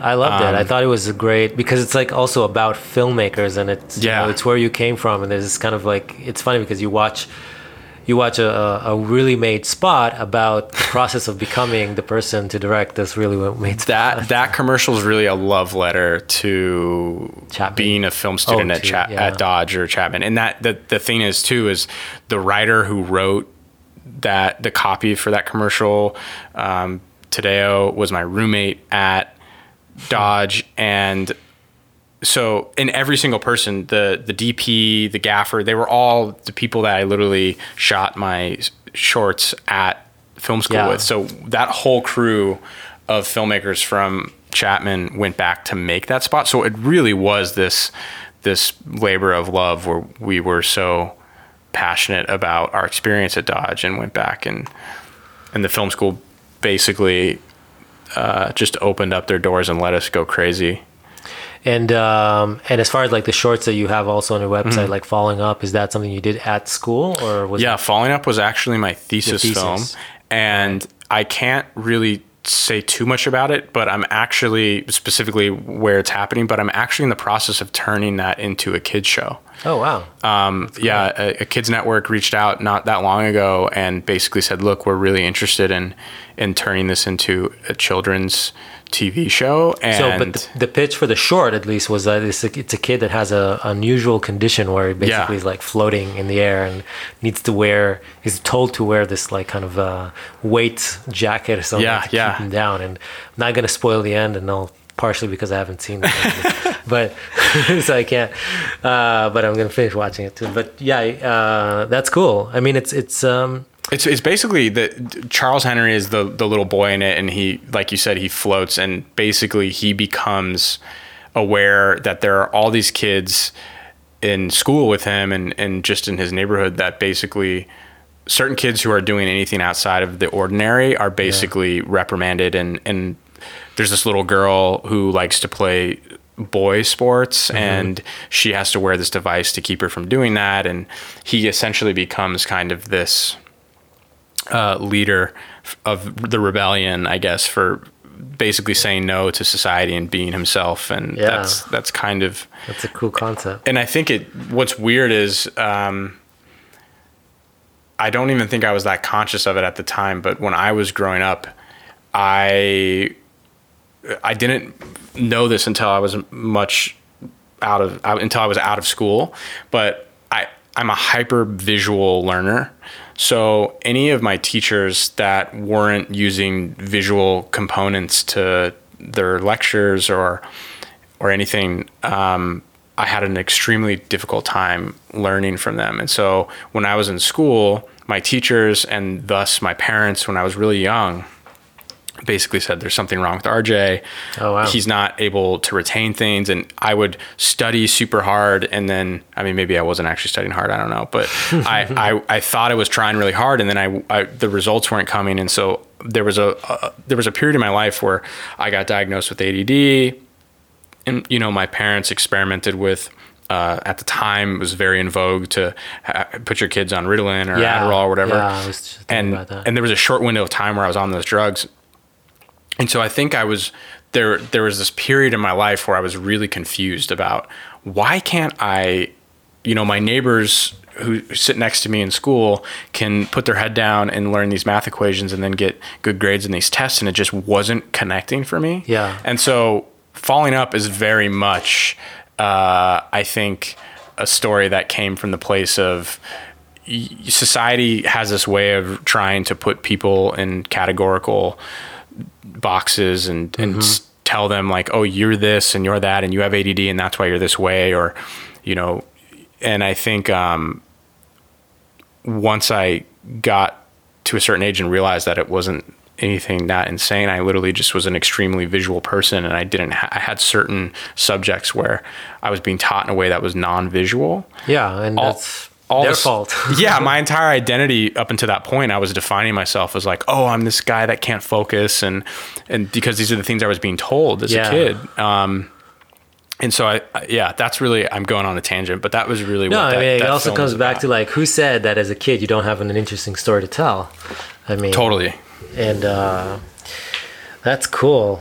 And so a lot of commercials that are on your website you've done after Everdream was closed down. Almost all of them, yeah.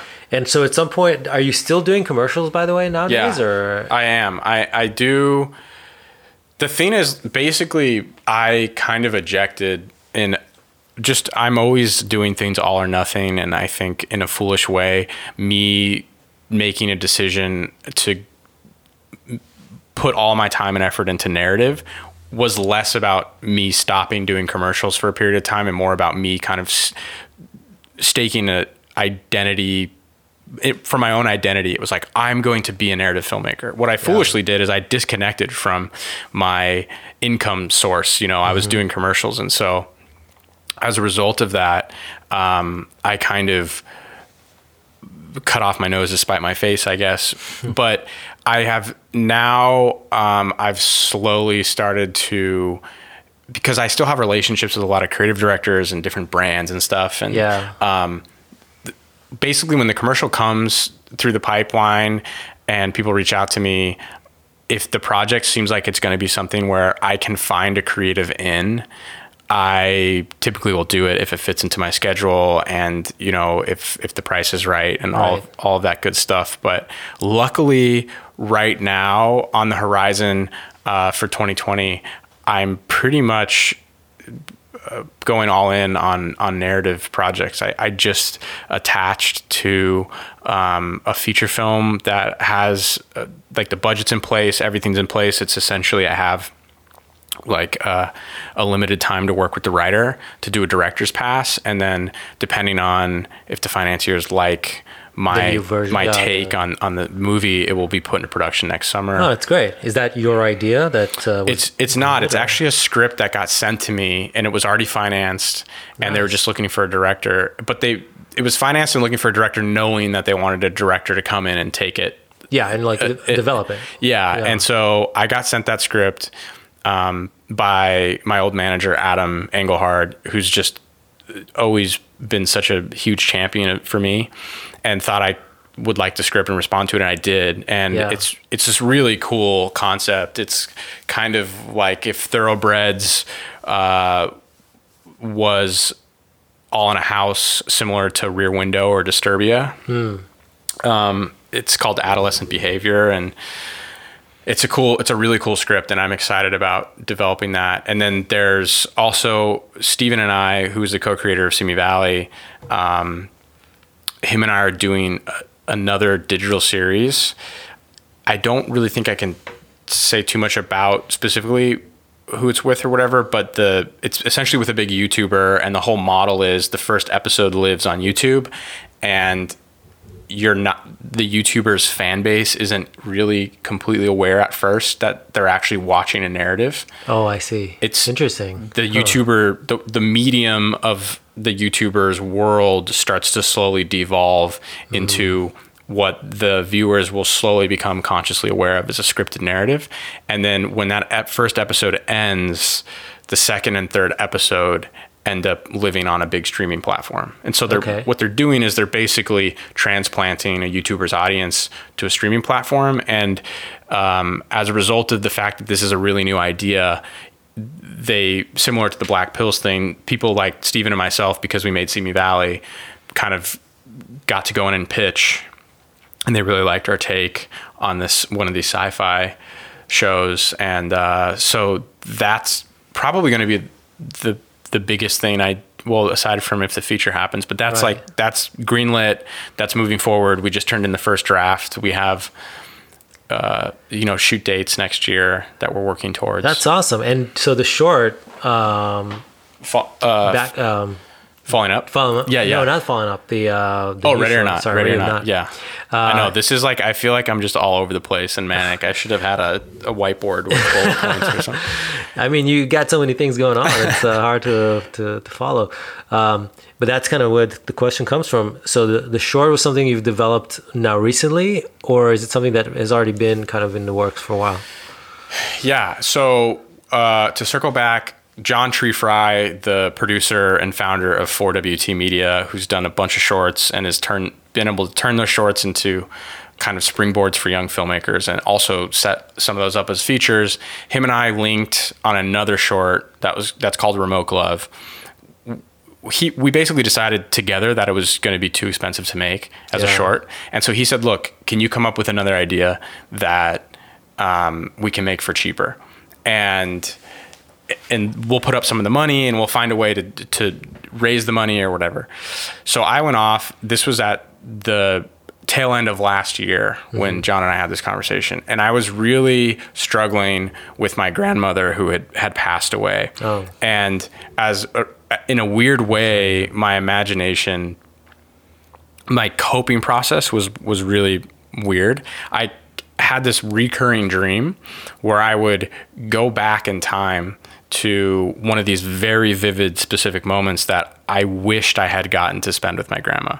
Yeah. And at first, the dream was just this beautiful thing. I got to go spend time with my grandma, and I'd wake up and be like, wow, I miss my grandma. That was so cool that I got to live that out in this fantasy. Yeah. But as the dream continued as I continued to have it more often, the moment would pass, and then I would be stuck in that timeline and basically that period of time. And I started to really, upon waking up, I started to really struggle with the real life implications of, if I could go back in time to one of these moments to see my grandma, knowing what you know, but I had to risk everything in the present and I would be stuck in that past, would I take that chance basically? And all of a sudden there became these very, I think, narrative all of a sudden there was a conflict that seemed so well suited to a narrative. Yeah. And so Ready or Not was basically born, although obviously it doesn't deal with a grandmother and me. The story is very different. It's heavily inspired by me kind of coping through the passing of my grandma. And it was in a weird way, I've never quite had a film that was almost as therapeutic as this. Yeah. Because the writing process of it was bringing me peace, because I was really living out a fantasy. And I said it earlier, but the short Ready or Not is about this 15-year-old girl, Lily. Her father passes away when she's 10 years old, literally in the time machine going back to get their mother. And she spends the next almost 5 years completing his time machine. Try to prevent him from going in for the exactly. first place. And she's going to go back in time and prevent his death. But as with all great narratives, there's a catch. Everything she sends back in time only exists for 48 seconds before it disappears, and she's not sure where it goes after 48 seconds. And her window, when we pick up on the short, her window is completely closed, basically. Like, she can only go back so far, and she's got a few days left to be able to go back within time to prevent her dad from that fateful day. Oh, that's cool. So there's like a time limit to her being able to go. Exactly.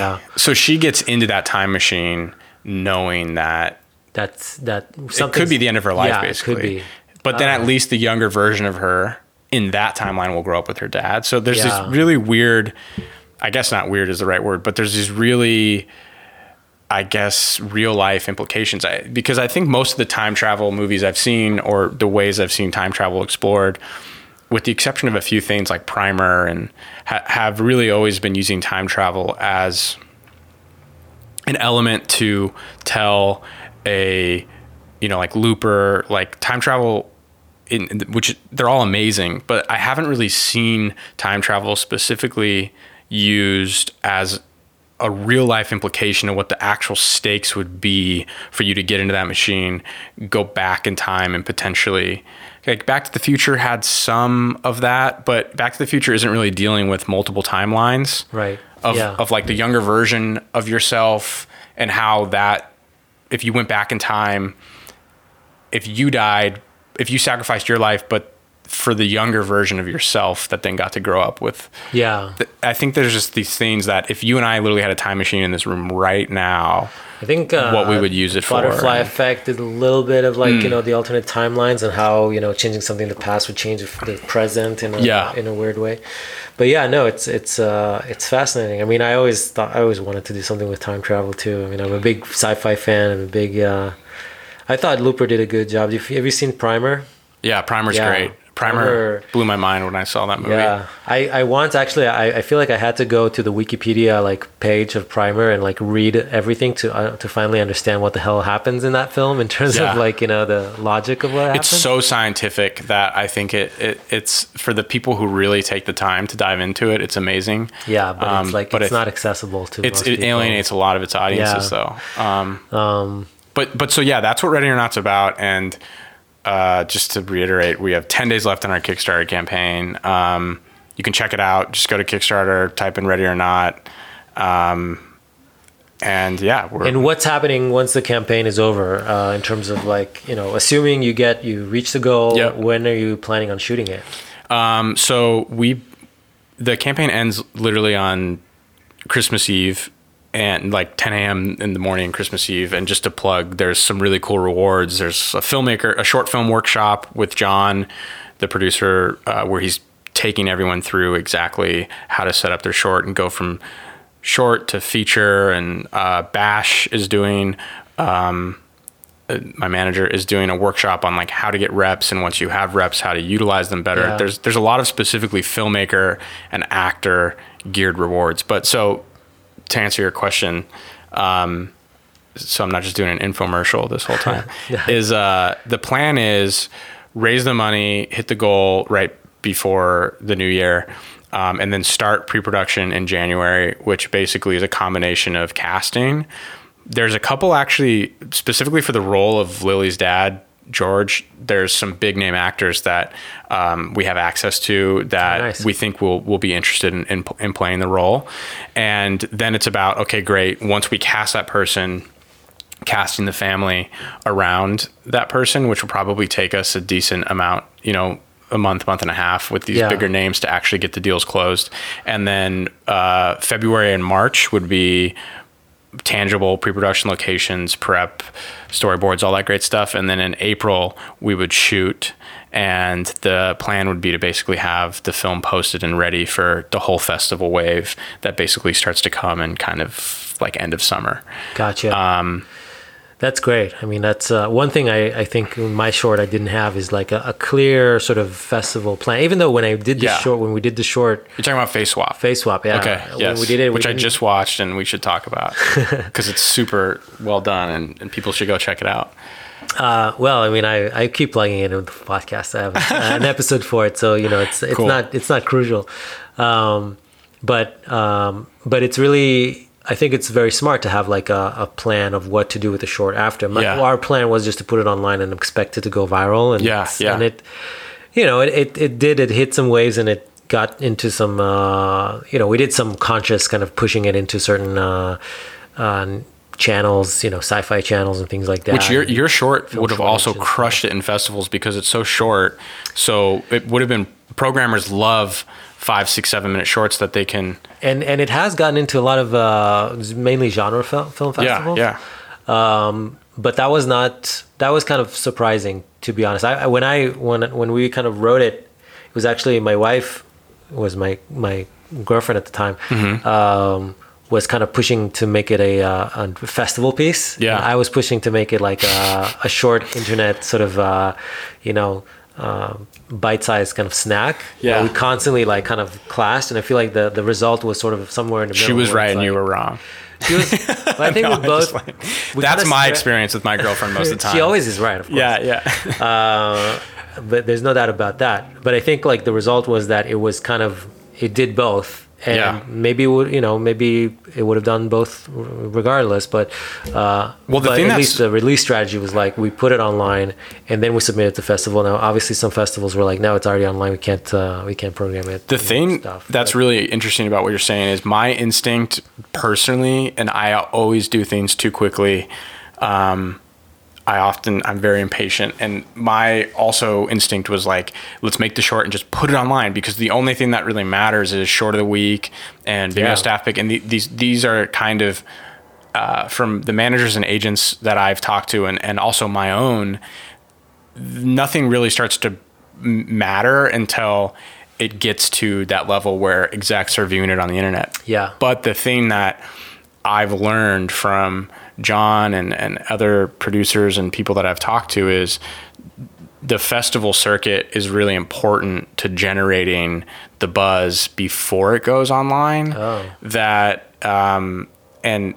and kind of having a couple of those the South by Southwests and the Tribecas, and if you get into one of those festivals, then when the online release comes, not only do the people who run those platforms really want to feature the film even more, but the town is more interested in it because it has those accreditations, and that's something I didn't really account for. So you, with your kind of like your release plan, is to release it like just in time for the festival window, which is like towards the end of the year, I assume. Yeah, and the other thing we did too, which I don't know, not everyone can do this. I was very lucky because I have access to my manager and my agent, but we actually took early. I can't remember if it was an early draft of the script or if it was just a pitch of Ready or Not. And we also did this with the previous short, Remote Glove, where we actually sent it to creative execs around town who work at companies that are often acquiring shorts and then turning them into features, and said, hey, like, what do you think of this? And getting feedback from them. And it did two things. It kind of got these execs at these different companies around town that buy these shorts to engage with our short before it even comes out. So once it does come out, they're already kind of like, oh, they took some of my feedback. They were kind of already a collaborator in it. That's great. Get them involved. And, totally. Yeah. But also it just exposed me to some of the ways that they're thinking about things. Because some of their feedback was really interesting to me and unexpected, as like, oh, that's what they're looking for in the shorts that they're buying. They're not so much looking for. What was some of the surprises? Like what did you kind of not expect? I think there was two things that happened. One of the execs came back with a note that was just a blanket note that said something along the lines of, this was good and that was good, but primarily here's what I think is the most important is when I watch a short, I'm not looking for anything more than a complete thought from the filmmaker.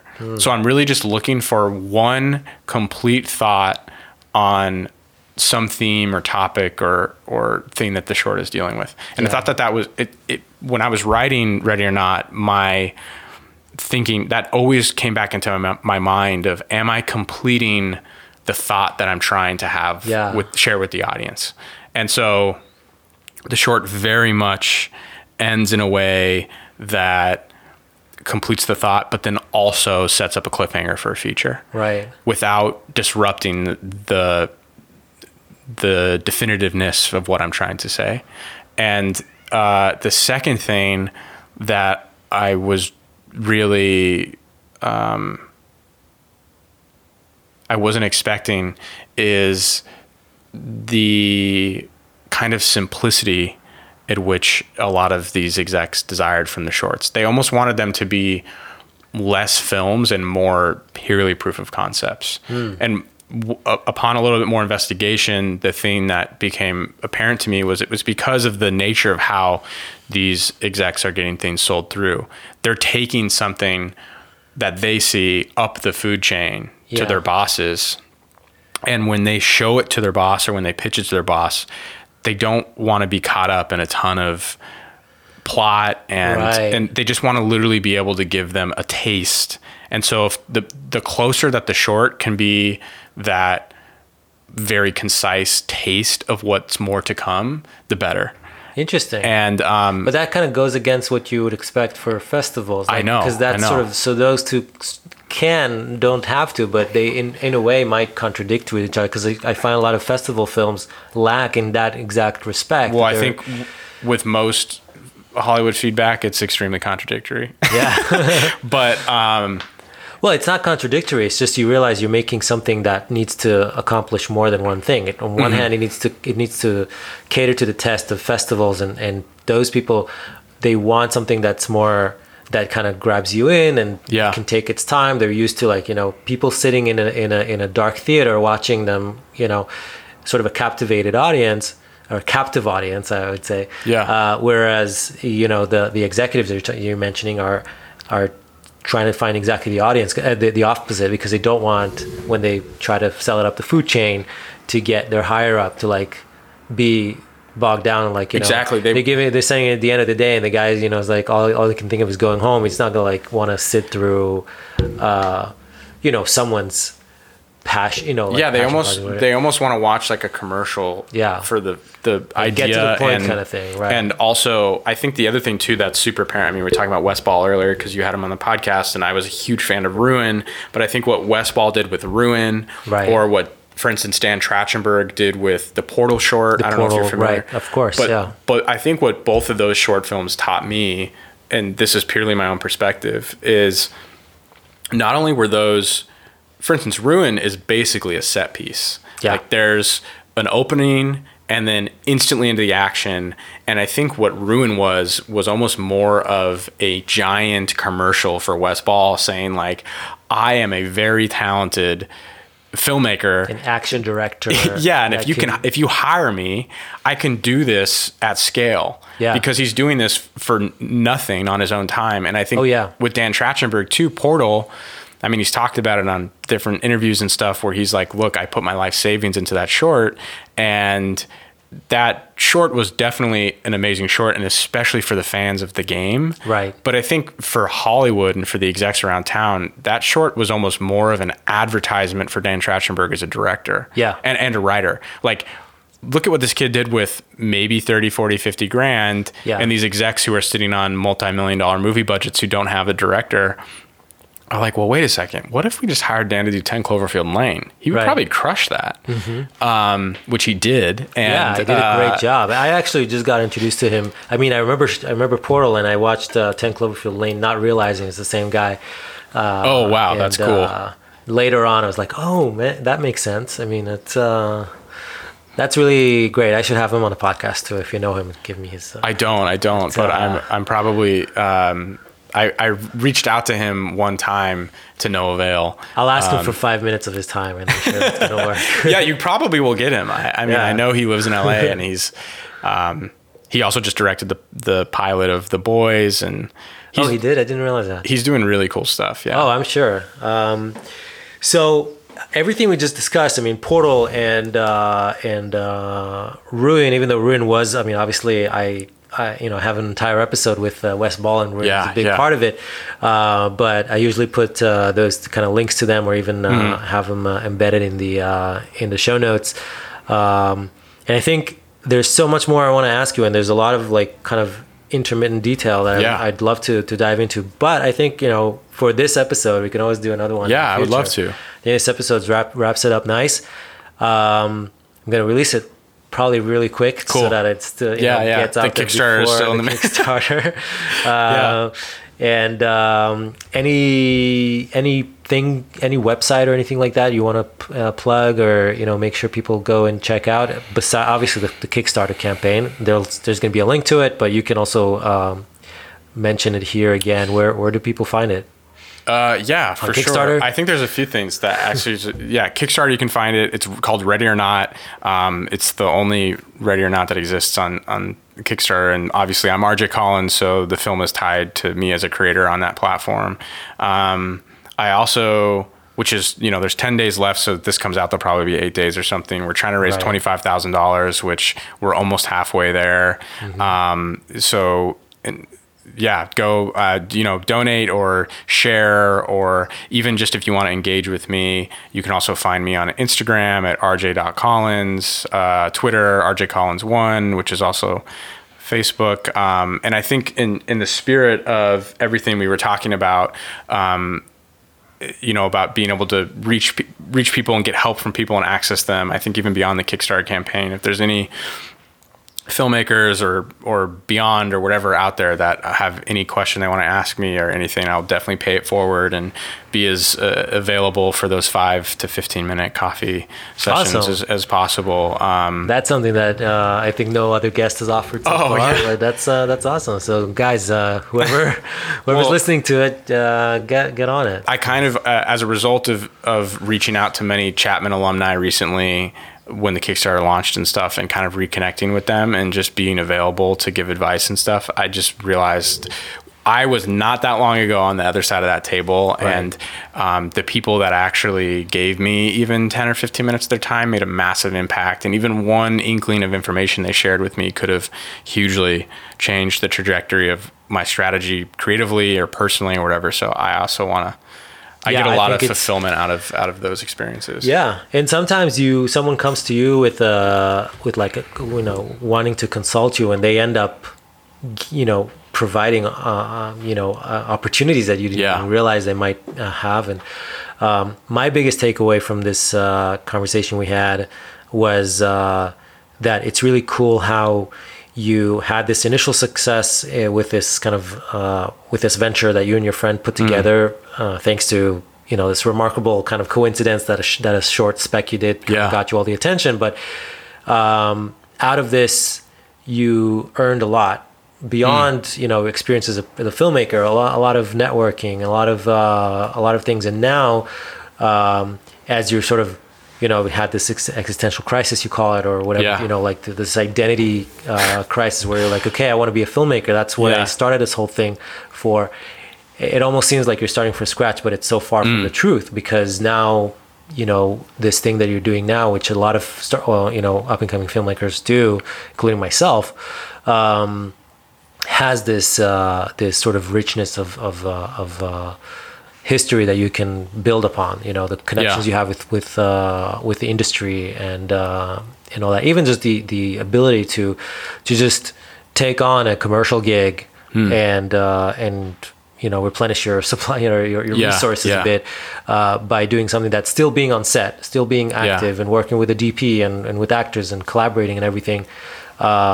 I think that you're doing a great job even now, and it's a remarkable kind of platform that you've built for yourself. And I wish you success with everything that you're doing. And is there any last minute sort of tip you want to share with your audience, or some kind of a beyond offering them 15 minutes of your time, which I think is probably the best the best advice? Yeah, for sure.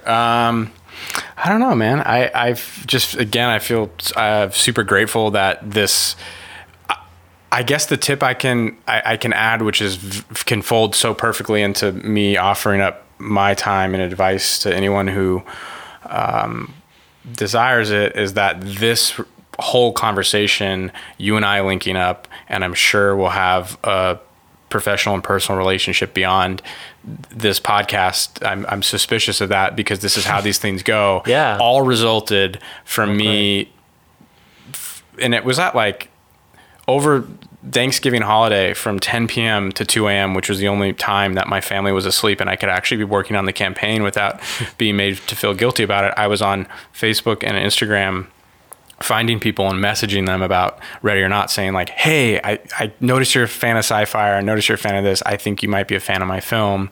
No worries if not. And probably out of every 100, 200, 300, 400 messages I sent, 3 or 4 people would reply. You were one of those people, and you were very forthright and said, hey, I can't donate to your movie, but I do have this platform and this podcast I could invite you on if you'd be open to it. And I think the cool thing is, the tip I can give to people is, don't be scared to ask people for them to look at your stuff or to become a part of your thing, because the people that don't want to aren't going to be offended by you asking. And the people that are friendly enough and thoughtful enough like yourself to say, hey, I actually can't donate to your film, but I could invite you on this podcast, are probably going to lead to something way cooler than what I even initially reached out to you for. Yeah, I mean, I love that. I think it's a great advice. And my advice to people is also, in the same token, you be one of those 3 people out of 100, because it's really easy to ignore. Yeah, totally. I mean, I'm sure people don't even realize how many opportunities could just literally land on their laps, and they just don't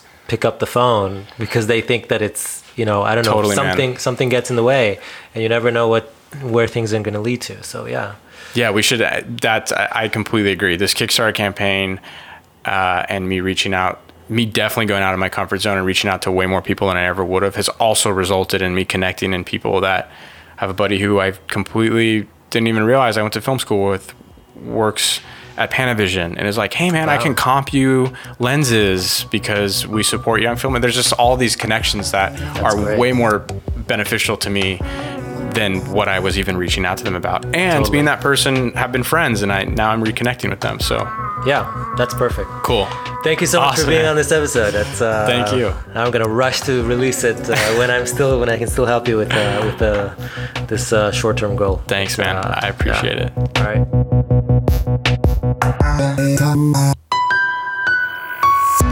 And that was it. Episode 24 of the Post Podcast with RJ Collins. Stay tuned, because tomorrow I'm going to be back with another episode of Colin Levy. He's coming back to talk about Skywatch. Now that the short is released, how is it going? What is his long-term strategy? It's going to be really inspiring, and I can't wait to share it with you. And that's it for today. This is David Gidali at the Post Podcast.